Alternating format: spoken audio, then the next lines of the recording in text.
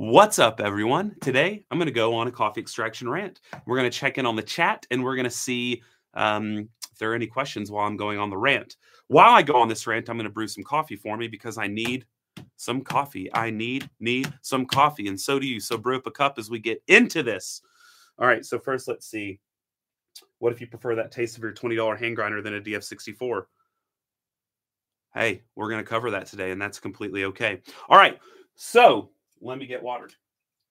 So there's this huge thing going on in gear acquisition syndrome and in FOMO and all of this good stuff where people assume they need to buy better equipment, they get better extractions, they get better coffee. There was this narrative that had been pushed in the coffee industry for a long time now that better extraction equals better coffee. And on top of that, higher extraction is needed for lighter coffees, which is not necessarily the case, and I'll get to that.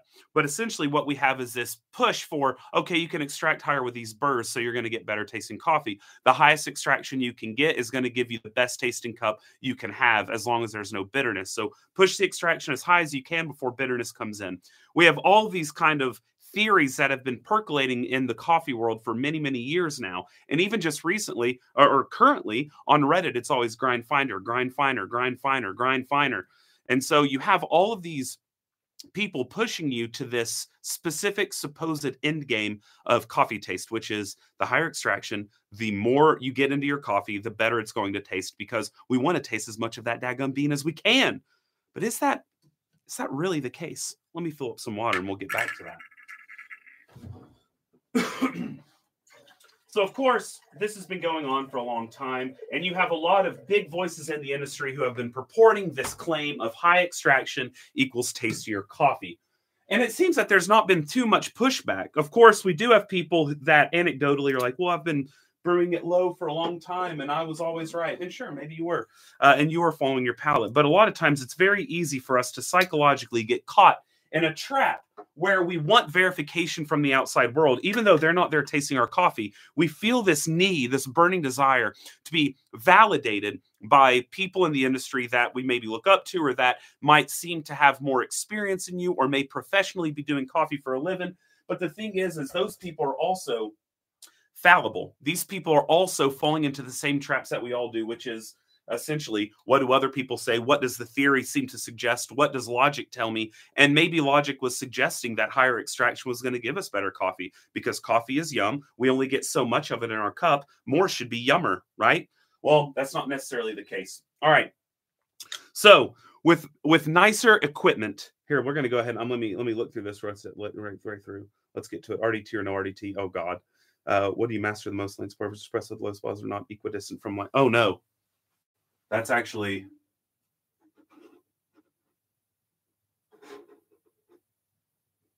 good. I'm glad you saw that.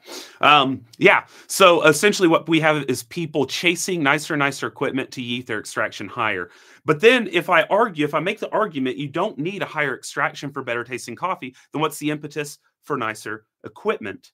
Okay, so that's kind of how we're phrasing the problem today. Either we need high extraction, therefore we need better equipment to achieve higher extraction with better tasting coffees, or we don't need higher extractions, therefore we don't need nicer equipment. No, actually, we're going to argue for right in the middle, right there. So as I said in the video recently with Samo, where we busted some myths, he was talking about how even in lightly roasted coffees, you're getting at about 20-21%. You've got about 70% of all of the acids that are going to contribute to positive flavor notes. You got about 70% of those are extracted in your cup. And at that same exact time in extraction, you've got about 90% of the bitter compounds are already extracted. So the more we push our extraction, regardless of how nice our grinder is, the more lopsided that concentration is going to become. The ratio is going to become, I'm sorry, I said that backwards. At that time, it's 90% of the acids that are contributing and 70% of the bitter compounds. So as we push it, it's going to become more lopsided because we don't have as much to eke out of the goodies. And we've got more to eke out of the baddies. Now, of course, pushing further is not bad. That's not to say don't ever go past 21 because you're mostly getting bitter compounds. No, sometimes bitter is not a bad thing. Think about it. We have bitter in a lot of things. And sometimes bitterness doesn't necessarily mean it's going to show up in this horribly unpleasant taste in your coffee, ruining the cup completely. It can add balance. It can add something else along those lines that elevates the cup. So you could have a 24% brew that tastes great. I just would argue it's not as often as you might think. And I also argue that most of the numbers you see posted online are absolute bollocks. All right. So let's not concentrate on extraction. Let's concentrate on the taste of the coffee. Right. All right. So let me get some coffee ready and we will continue this fun little rant. And I'll, of course, ask questions in the chat for the people watching live, and it'll help people that watch the rerun later on. But I'm going to grab a little coffee. What covfefe should I drink today? I will drink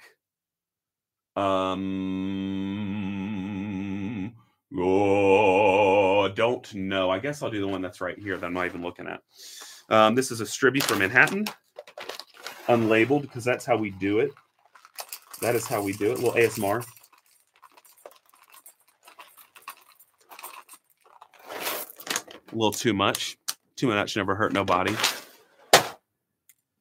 Nice. Now we're going to do a little RDT. Because, yeah, RDT. If it'll come out of the daggum bottle. Okay, it looked like a ton of squirts, but there's like no water in there. By the way, change the water of your RDT bottles at least weekly, especially if you're not using distilled water in there, because that junk's going to go grody in your bottle. Okay, so keep that in mind. You don't want bacterial growth. All right, let me get this nice and coarse, because this coffee's a little stinker. It's a little stinker on the drawdown. It's like, I don't want to draw down for you. And I say, you better draw down for me. I got a little slow feeder here. I'm not actually trying to cut my finger off, in case anyone's worried. All right.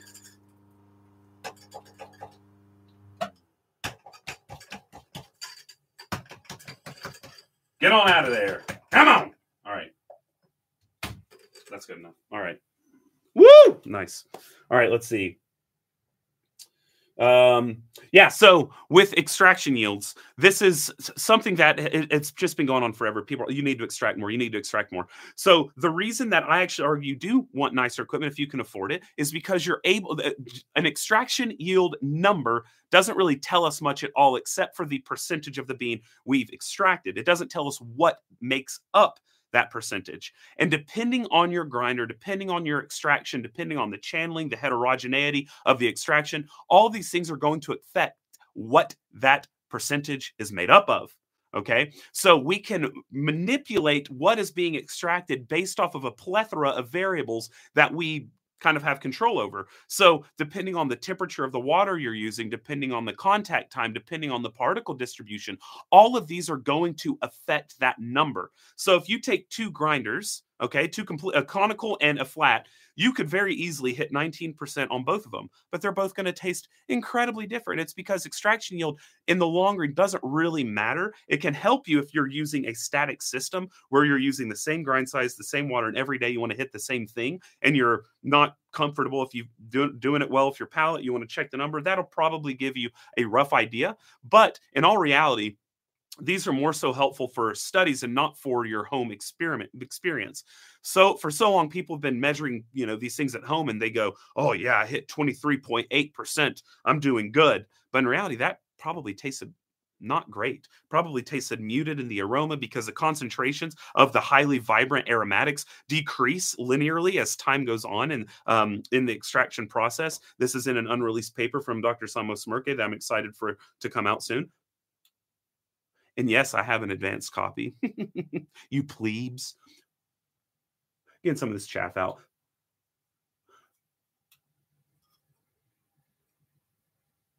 Didn't know you were coming to a YouTube video where I just blow grounds, did you?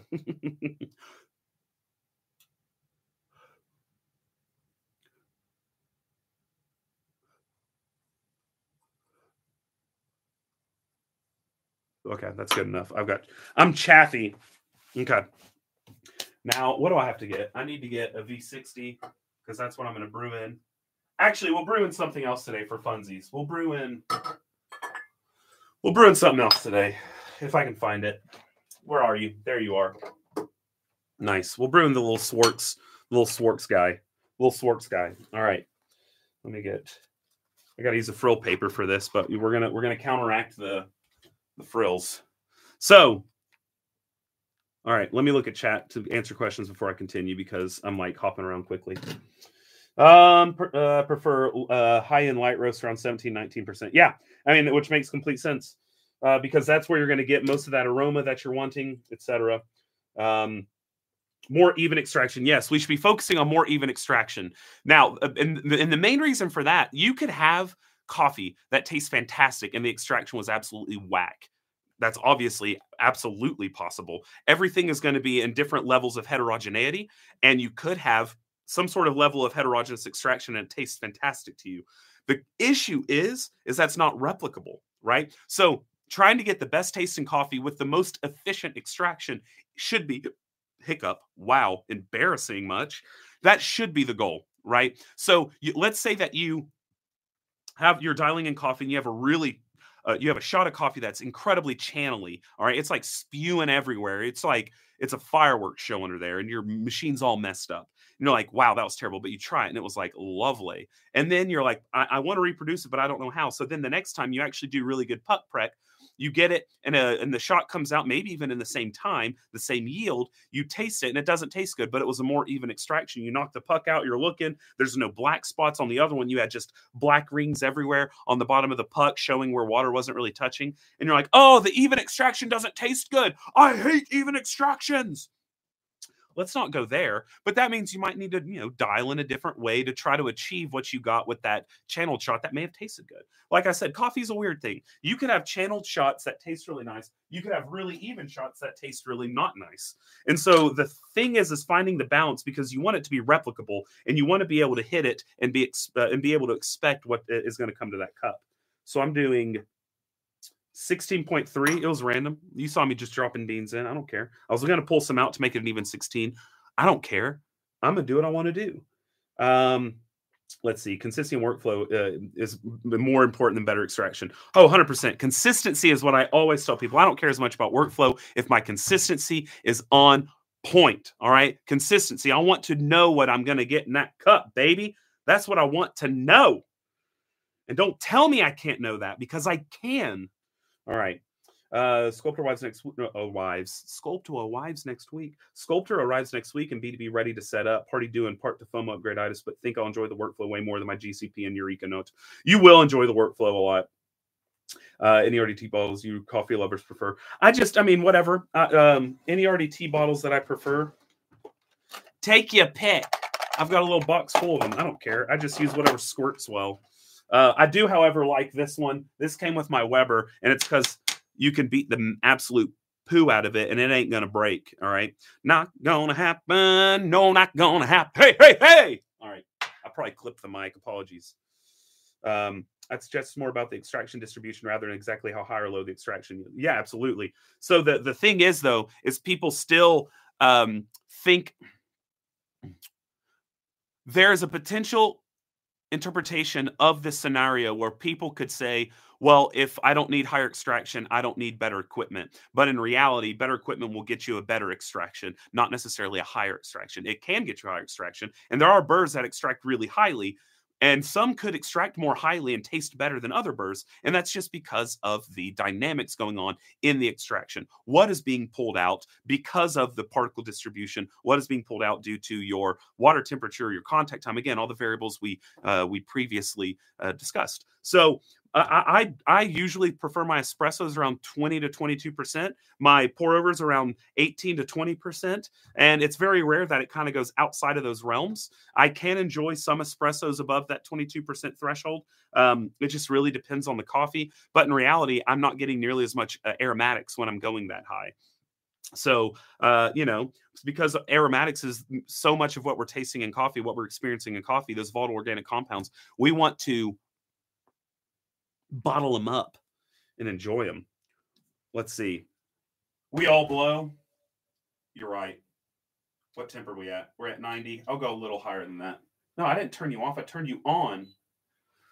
Come on, baby, light my fire. You mentioned Zerno probably benefiting from different burr geometries, which got me thinking about what is next in burrs. Like, why can't I buy 64mm ghost burrs yet? So ghost burrs, I'm not that big of a fan of. I find they produce kind of hollow cups, to be honest with you. Okay, here we go. Let me go ahead and tighten up that bottom. That is loosening it. Tighten it. All right, so this, you can tighten up the bottom and it's going to hold it kind of like in a pulsar, right? So I'm going to do a little baby bloom ski. Yeah, I don't have to use much because the bottom's close. You're not going to go anywhere. All right, that was based off of Little Bunny Foo Foo. And I'm going to do a light, just little WDT. Not really doing too much in there, just kind of making sure it's all satched. It's all satched. All saturated. Okay. Let's see. How relevant is extraction and taste when it comes to percentage? Could there be some other better value to measure it to get more relatable to actual experience? Sadly, no. And that's because all coffees taste better all over the place. Some coffees need like for instance, these really heavily processed coffees typically taste only good at like that 17, 18% area. And then some coffees only taste good at the 20, 21%. And you can change the extraction method to pull out a different like 19. If it's only tasting good at 21, you could probably pull out a 19 that will taste better based off of a different brewing method. But whether or not that's predictable is oh, I forgot to release the base. Well, you're seeing me mess up a brew live because I am a crazy person. All right, we're going to open it all the way up. All right, and we're just going to let that, whatever. I'm just going to go ahead and pour because I've just ruined everything. We're just going to have a subpar cup and it's fine. Actually, it may be fantastic. Who even really knows? I don't know anything. Let's see. I'm just going to pour.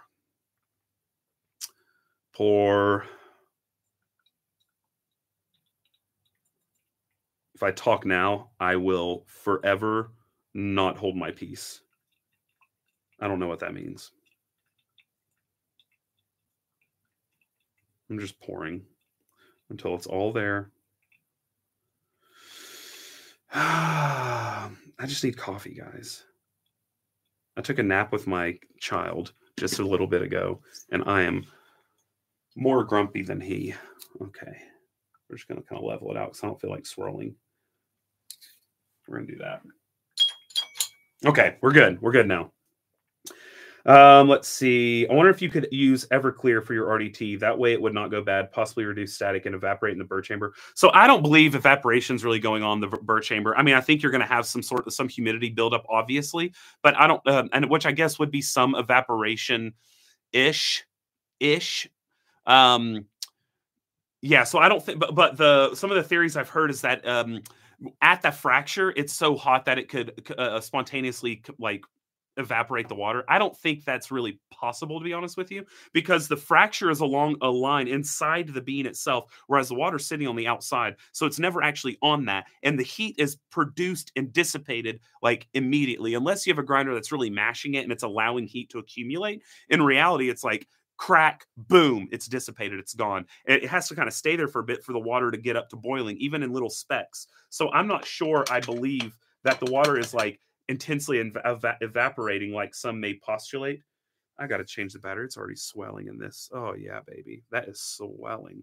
I do have batteries on the way, so we should be good. But let me close this up so I can set it down. It's not going to make a mess. Messy, messy, messy. Throwback to Frosty and to one of my early videos. Let me get a cup. You'll do just fine.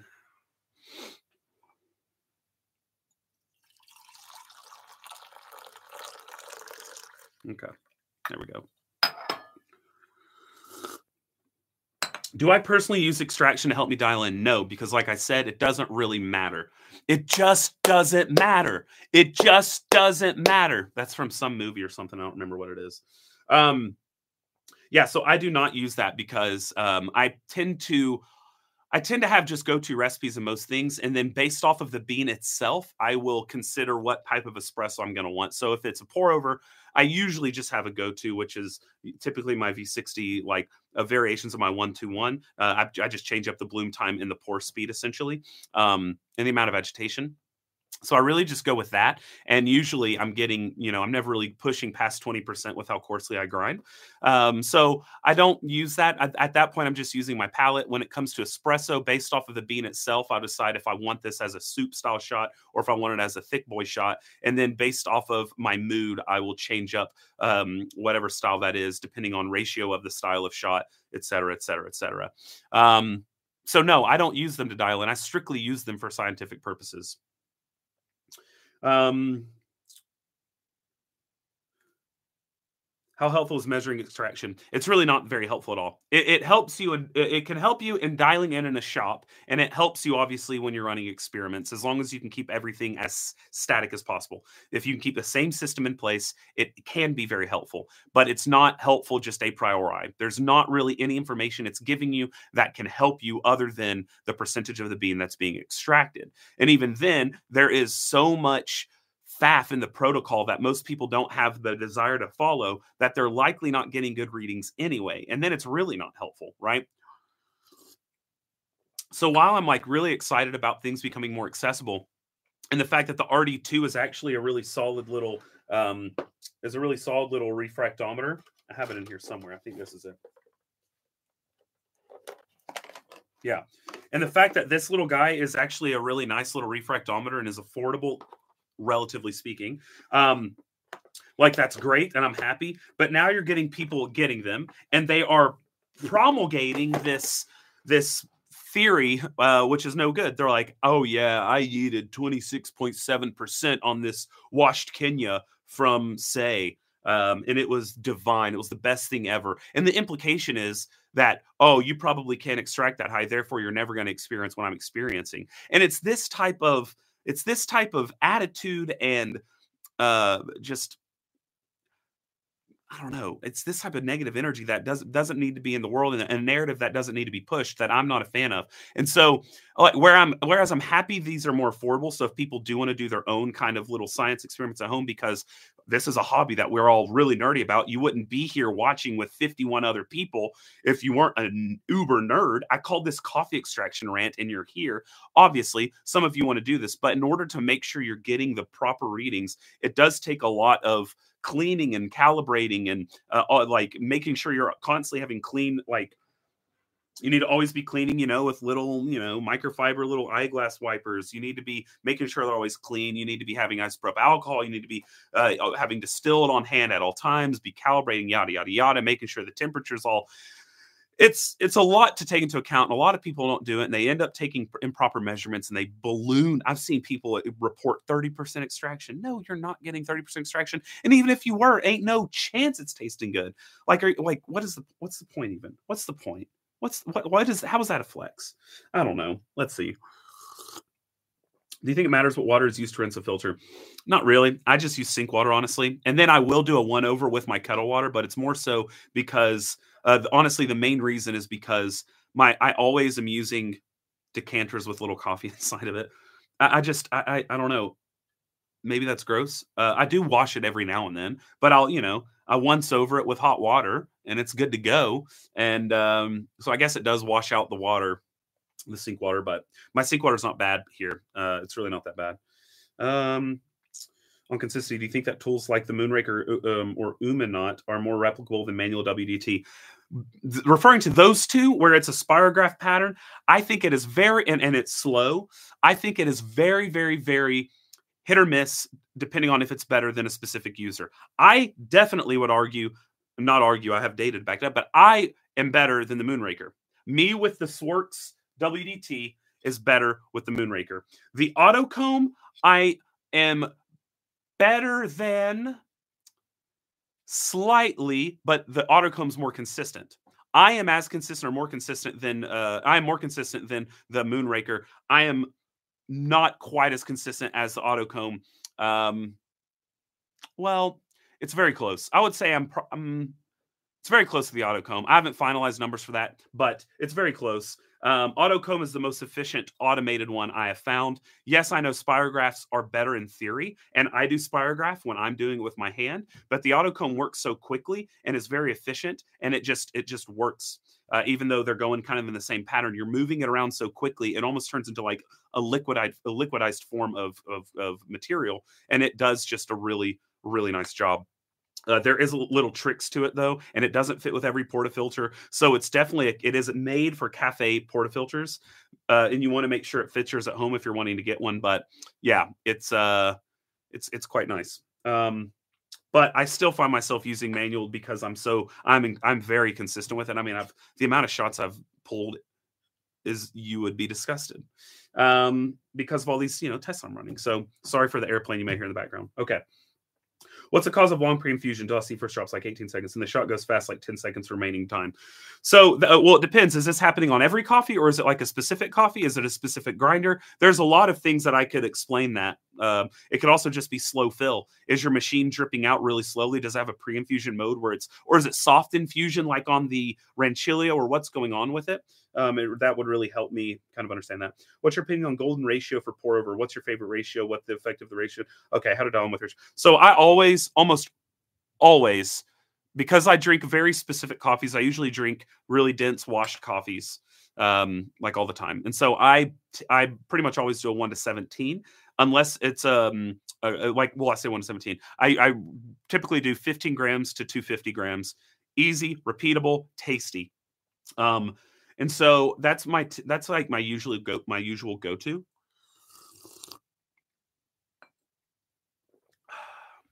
Sorry, I needed that. That was nice. That's kind of my usual go-to. But yeah, 1:17 around that is what I like to do. If it's a more developed roaster, or if it's like a non-washed process, I'll shorten the ratio a bit to like 1:16 maybe. And if it's even more developed or more funky, maybe 1:15, 1:15.5. And then I make small changes. I don't really change the ratio much. If I know the coffee pretty well, and I know I need to be on that ratio, then it's more so a grind size change, or a pour structure change, or a bloom time change, or something along those lines. How'd you grow such a beautiful stash? You have no idea the years I've prayed for facial hair. Little insight into my life. I could not grow facial hair for the longest time. And I still really can't, honestly. And the sad thing is I think if you were up close, you wouldn't think my stash was as glorious as it appears on camera.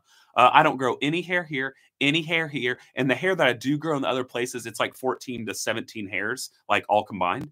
And the stash, it's just like the hairs themselves are thick, so it looks like it's covering, but probably I have like 63 hairs on my upper lip. It's probably not that bad, but yeah. I was told by a fellow home espresso aficionado member that extracting an espresso with a shallower bed was much more efficient than a thicker bed because the water becomes less efficient. That's true. It is more efficient, but it's probably not tastier. And I definitely don't think it's tastier. I much prefer deeper beds. So that's the thing is, you can make as even as possible stratified extraction. But yes, a more shallow bed will give you a more efficient, but it's the same thing in a Kalita, right? Or a flat bottom brewer. I do not like really shallow bed extractions, because when you're pouring that water, yeah, it's really efficient and extracting really highly, but it doesn't hold the water back very well. You have to go even finer for proper contact time, and it's going to cause a lot of issues that way. There are a lot of ways you can really increase efficiency of extraction, but those ways are not necessarily the best ways, right? Like, for instance, if you want the highest efficiency ever, I guess I overstated how important efficiency is. Efficiency is important to a degree. So you'll get really efficient extraction if you put French press grounds in a espresso machine. Because the coarser the grounds are, the more efficient the waterways are going to be. But there's like balances and checks that we need to hold into account. And so with espresso, there are certain things we're looking for in the cup, and you're going to negate a lot of that, and you're going to give yourself some unpleasant flavors with the more shallow bed. More shallow bed, the more resistance it's going to have. The only way to really get that resistance, since you can't rely on bed depth, is going to be fineness of the grounds. The finer you go, the more channeling you'll potentially get, and the more bits and doodads you're going to get in your final bed. The bigger, the deeper the bed, the more the filtration effect. So when you have a deeper espresso puck, there's more coffee to hold back microparticles. Oh, I forgot about that. That happened the last time.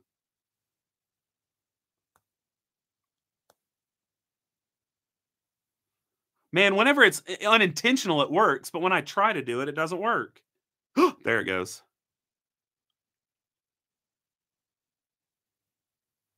Okay, ADHD, sorry.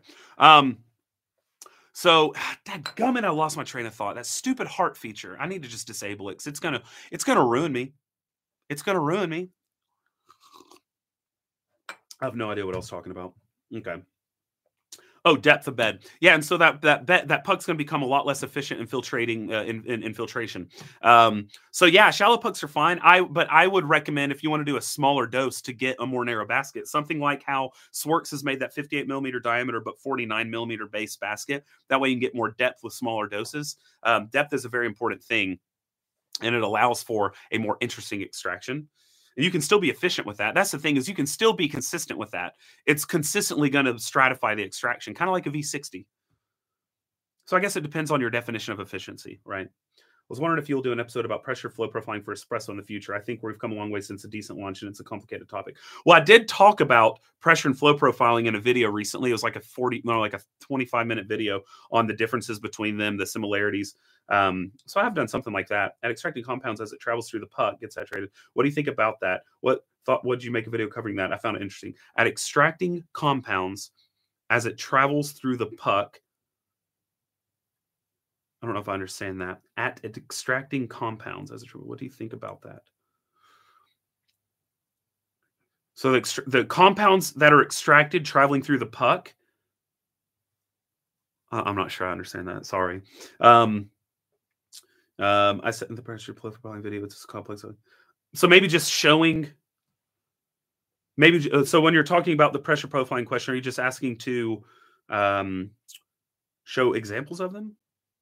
You can change batteries on the lunar. Yes, you can. I'll show you a deconstructed lunar. This is scary.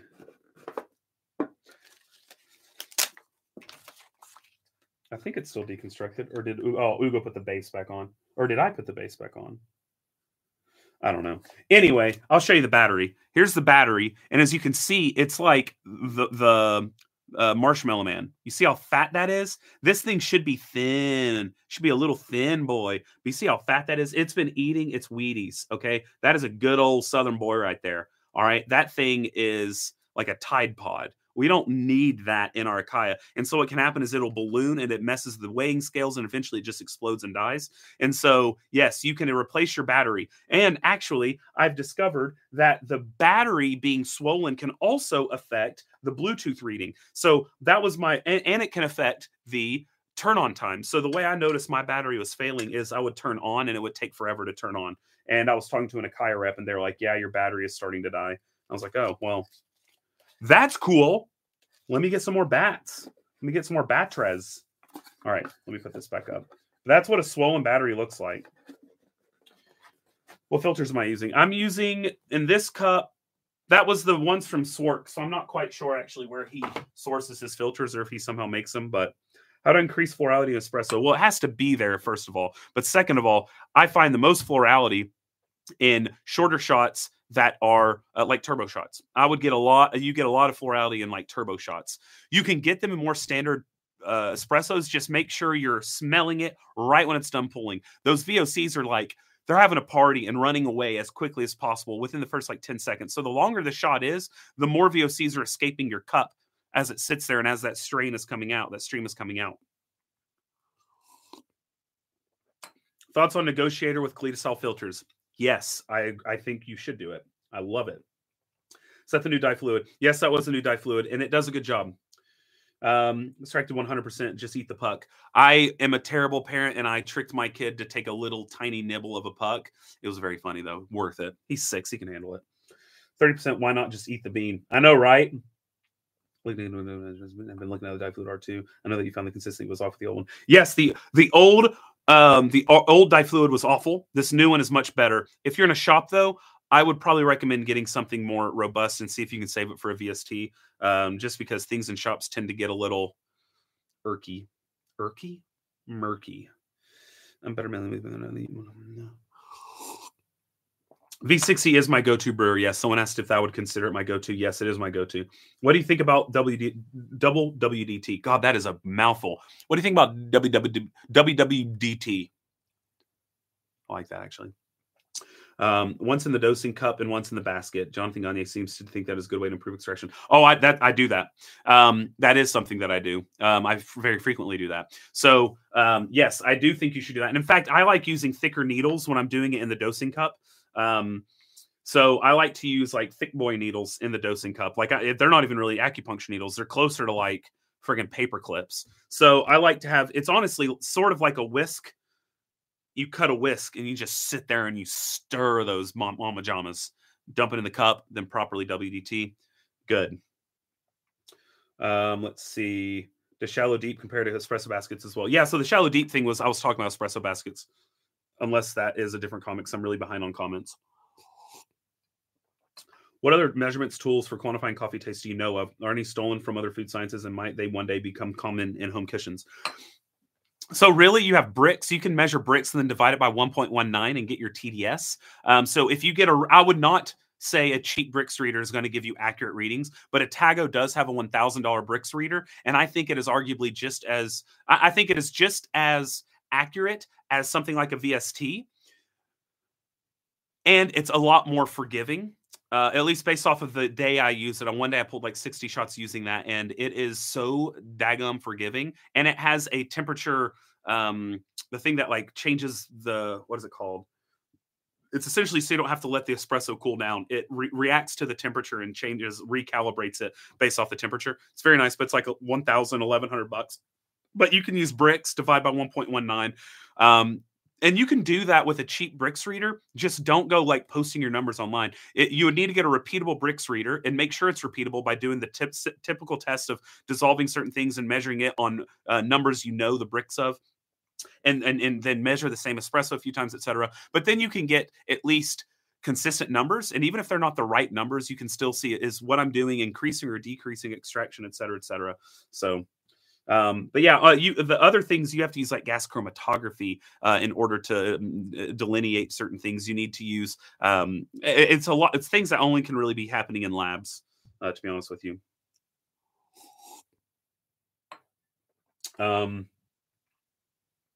make the heart sugar with latte art. Oh, LOL. Examples of flow profiling would be great. How to do it with, say, a GCP with a dimmer mod. Show different recipes for different release levels. Yeah, no, that would make sense. I'm about to do the Gajuino project. I have everything in now, the kits. So before, I do have... I've got all the parts to do it from scratch. And then I was like, God, that's going to take a long time. And it's really hard with ADHD to like set aside, like to plan 5 days straight of just working on one thing. And so I kept delaying it. And then Zero Bit was like, hey, someone is now selling kits where they've like pre-soldered everything. And I was like, oh, heck yeah, I'll buy that. And then it took me a couple months to remember to buy it. And then I bought it, and now they're in. And my plan was to do it this weekend. And I still may do it this weekend, but we'll see. I plan to do it soon, though. See you, Devin. You should check the Monster store near Compagnon for batteries. So I actually got them. Akaya's sending them to me for free. They're really nice. I talked to them at Expo, and I think that mine fried really early for how long I've had it. I've only had that Lunar for like a year and a half. And so they were sending that to me because, it pretty much fried. Yeah. So examples of flipper. I already said that. I hate how high extraction coffee is so pungent. Is there a way to get clarity that's like smooth? I don't know. I'm a real beginner. I would not do high extraction. Don't do high extraction. Don't do it. You're going to get more bitterness with high extraction, period. Even if it's a good extraction, you're going to get bitterness. That's the other thing. People think there's a way to extract really highly without bitterness. That's not possible. That is chemically not possible. Now, it may not be at a threshold that's bothering you, but in order to get a really high extraction, you will necessarily get a higher concentration of bitter components. That's happening. That is not negotiable. That is happening. Okay, we've got that. All right. So that was not at you, by the way, Cameron. That was at the people. Okay. What's your opinion on chill portafilter Bergwoo technique? I mean, it's fine. The thing is the portafilter actually is not doing too much to the extraction of the coffee unless you have a unifilter, because the basket is just barely touching the portafilter. It's the temperature of the basket that means the most. So for so long, we've been taught that we need to superheat our portafilter, but in reality, we just need to warm the basket, okay? Unless it's all connected, in which case that whole portafilter does need to be hot. So with the unifilter, you need to heat the ish out of all of that. With a normal portafilter where the basket's just holding on to the rim, you just need to warm it. Just hot water over it, and that's as good as it needs to be, honestly, because the basket's so dynamic due to how small the thermal mass is, that doesn't super matter. With frozen portafilters, doesn't really make much difference. The frozen basket will make a slight difference, but it's going to reach temperature really quickly. So it might help early on, but quickly it's going to go up, right? Because how thermally dynamic that small bit of... Like the frozen portafilter is not going to keep that basket cold whenever hot water is being poured into it. It's not. So, yeah, Did I miss my question getting answered regarding V60 and superfast extracting coffee? Stream lagged on my end. Oh, maybe not. I don't remember that question. I'm like speed reading through these and I'm missing some probably. How long does a set of Lotus water last for you? I find it very expensive compared to TWW, but I'm wondering if it balances out in the long run. So it should not be expensive compared to third wave water. We actually priced it so it was actually cheaper per cup than third wave water. And it lasts a long time. I'm still using mine from over a year ago. I brought these with me when I moved here. So they last in perpetuity. And Samo has backed this. Samo Smirke, he has backed in. He doesn't see any reason why they won't last like in perpetuity as well, because of their concentration and the way that they've been distilled, etc. So it's or clarified. Sorry, I said distilled. Obviously, they're not distilled. Clarified. So they should be fine. I've not had issues. Is there anything stopping me from doing the Gajuino on a Gaja baby? That is something you should ask Zero Bit. I'm not familiar. I've not done much with Gaja baby, and maybe it's fine. You taste a lot of espresso and pour over at WBC. Can you describe the type of espresso and pour over that you've tasted and the similarities in this kind of competition? Yeah, so in competition, what you have is a heavy focus on clear delineation of loud flavors. So competitors are constantly going out to source the most loud coffee they can find. Louder, the better. Okay. So they're going out and they're finding this triple anaerobic 400-hour washed in a cascara bath, then yeast fermented with frogs for 96 days. So what they're trying to do is they're trying to find the most process driven cup, because a cup of coffee that tastes like it could actually be coffee is not going to win these competitions. They're just not. I've tried so many of these finalist coffees. I've helped people dial in at these. I've coached 2 world runner-ups. I'm telling you, normal coffee will never win that competition. What we taste at home will never win that competition. What wins those competition is essentially the most process forward, the most funky you can get in that cup. I have had so many insanely insanely sour warhead shots that are so intensely lemon and perfume and sage and clove and like passion fruit and mango. But these sound good when you have a coffee head on. You're thinking passion fruit. Oh, I've tasted passion fruit this one coffee and it was good. No, I'm saying like in your face, intense, punchy passion fruit that you'd get in a cocktail. All right. So these are things they're looking for, these loud expressions, because they're trying to dumb it down as much as possible for the judges. Because the idea is you want your flavor calls. One of the main parts of scoring, especially in Brewers Cup, the main part is making sure your flavor calls that you're calling matches with what the judges are independently getting. So, of course, psychology plays into effect. You tell them the flavor notes you want them to get. You're telling them this is what you will taste.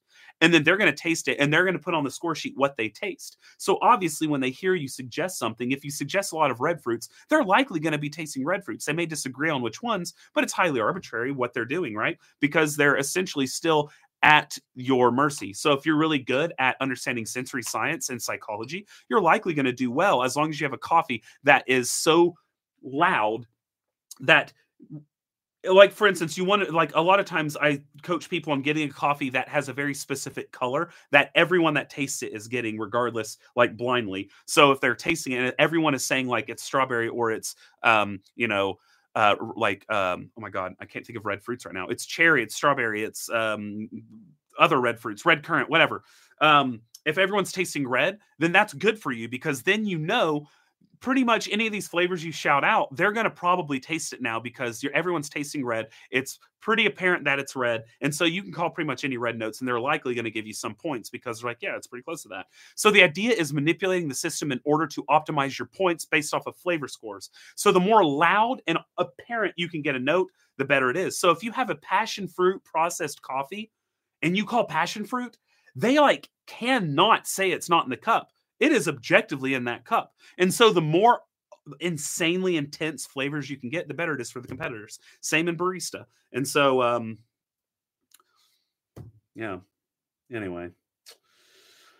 I started to use your 1-to-1 technique some months ago. This week decided to went back for multiple pours and extractions. No way. 1-to-1 for life. Yeah. 1-to-1. Of course, you want to, change the bloom up. Sometimes 30 seconds, sometimes 2 minutes, depending on the coffee. But yeah. You've had that particular set for over a year and you still have some left. That's crazy. Okay. Well, no, it's not this particular set. It's I brought them all with me from the US when I moved. Not this particular set.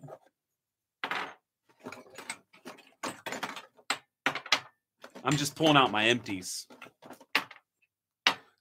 It's not my particular set, all right? So I just brought a lot with me when I moved. I didn't want to ship overseas. And yes, we are working on a solution for refills without having to get all this glass. But that's why I'm keeping it, is I'm going to do something with them. I don't know yet. But anyway. Recently had an Ethiopian natural, and I couldn't get it to work using 1-to-1 recipe despite trying high-low ratios. Well, it should work. So essentially, with an Ethiopian natural, depending on the roast level, I would go a little coarser, and maybe you need to have. Well, it depends on how the cup was tasting. But the thing is, yeah,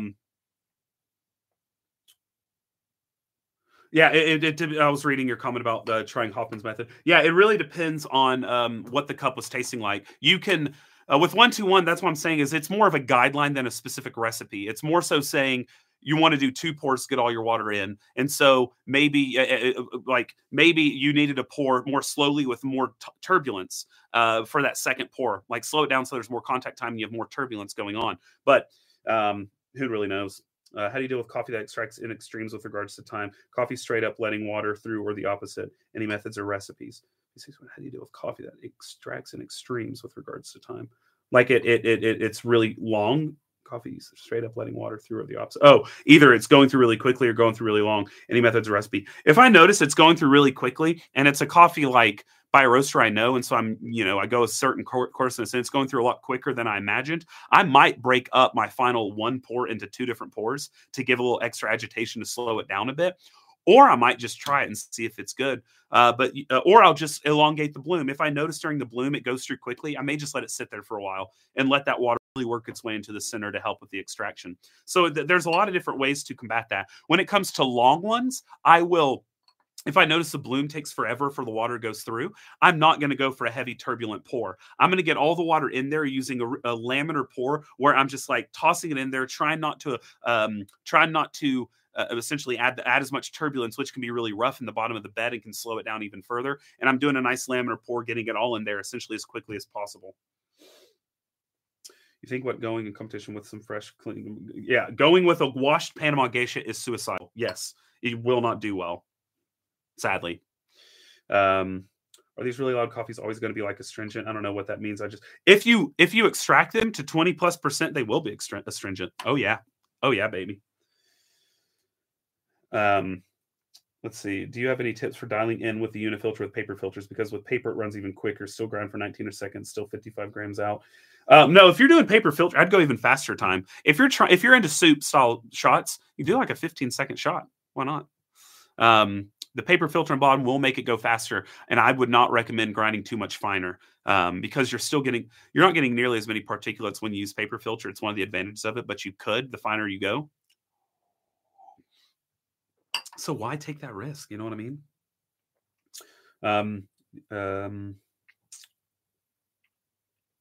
How long does a set of 4 last when you were mixing compared to a pack of 12 packets of TWW? So it's more so how many. The math we did is based off of gallons per unit or per price. Yeah. So I don't remember the math, but essentially you can get more gallons of water using a standard recipe of like, I think using simple and sweet, we did the math. So if you made simple and sweet with our bottles, you would get more gallons than you would with the same price worth of TWW. That's all I'm trying to say. I'm not trying to say buy loads because third wave water is easier and whatever. But yeah, that was like a big thing for me is I wanted to make sure we were on par in pricing. So yeah. Starting to process the practical takeaways from your video on the new Hendon paper. How are you practically applying this info in your at home routine? So essentially, that's a great question.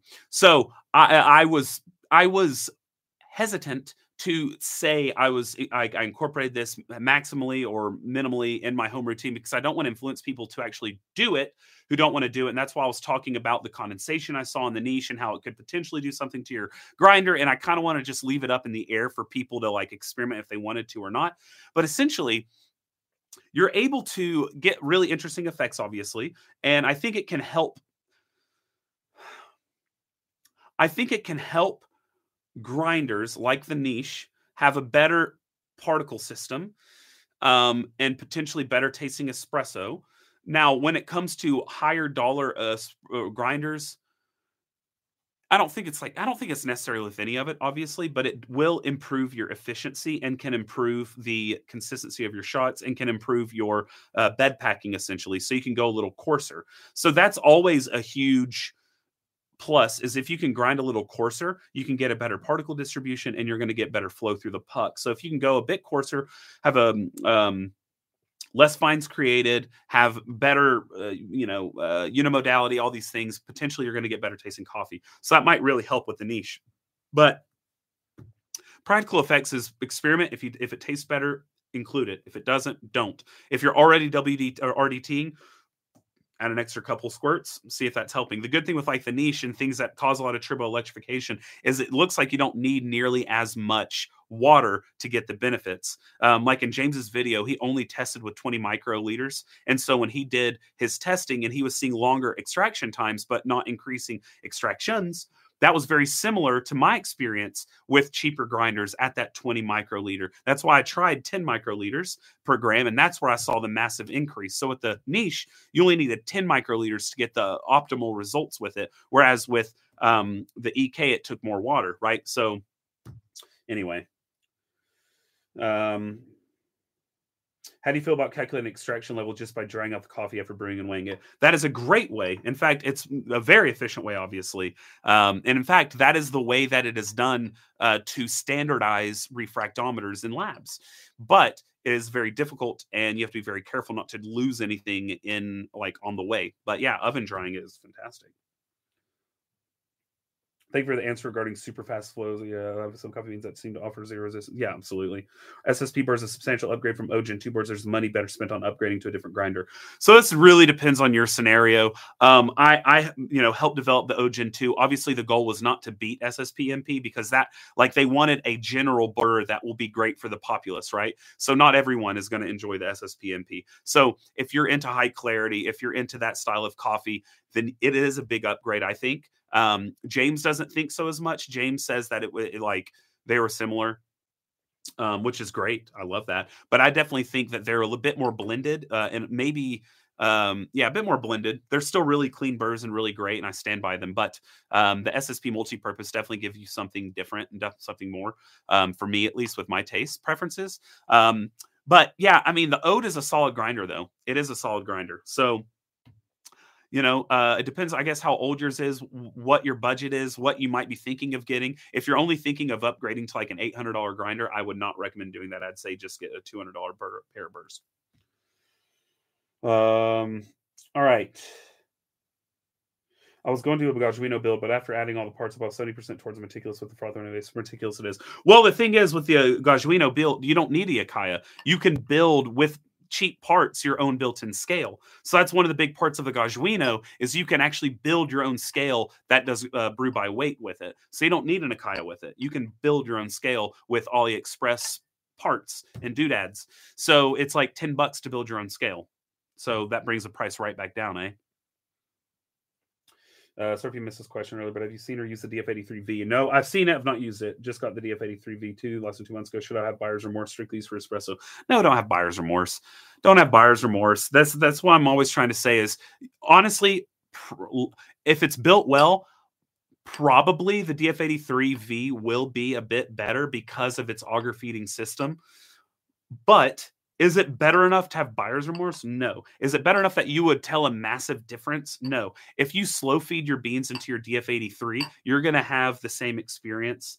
It really doesn't matter. It's just maybe it'll be easier with the DF83V because you can dump it all in at once and it'll be a little bit more meated. But I looked at the auger in pictures and it's a little baby fat auger. It's a little one. So you're not getting that much of a benefit. It is a benefit, of course, but it's not that much. If you just slow feed, if you get a slow feeder, so like on my EK, for instance, it does have an auger, so I don't need a slow feeder. But I put a slow feeder in it.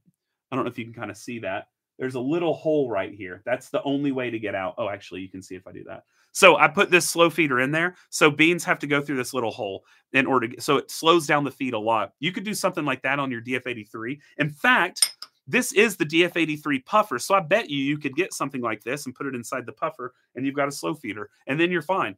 Honestly, just slow down the feed rate and you're going to have the same experience as the DF83V2. I wouldn't worry about it. So don't have FOMO. This is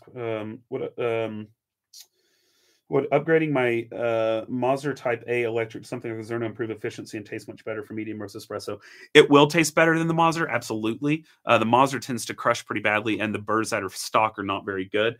But honestly, if you're drinking medium, it depends on the medium. If your medium is actually kind of dark, you may not have that big. Well, no, you still have a big difference because one of the big issues in grinding, especially on Mazdas, is they're mashing the beans so much with those horizontally set burrs that and the feeding is so inefficient that it's causing a lot of heat damage to those beans. And it doesn't matter how dark the roast is, heat damage is going to cause a massive negative effect in cup.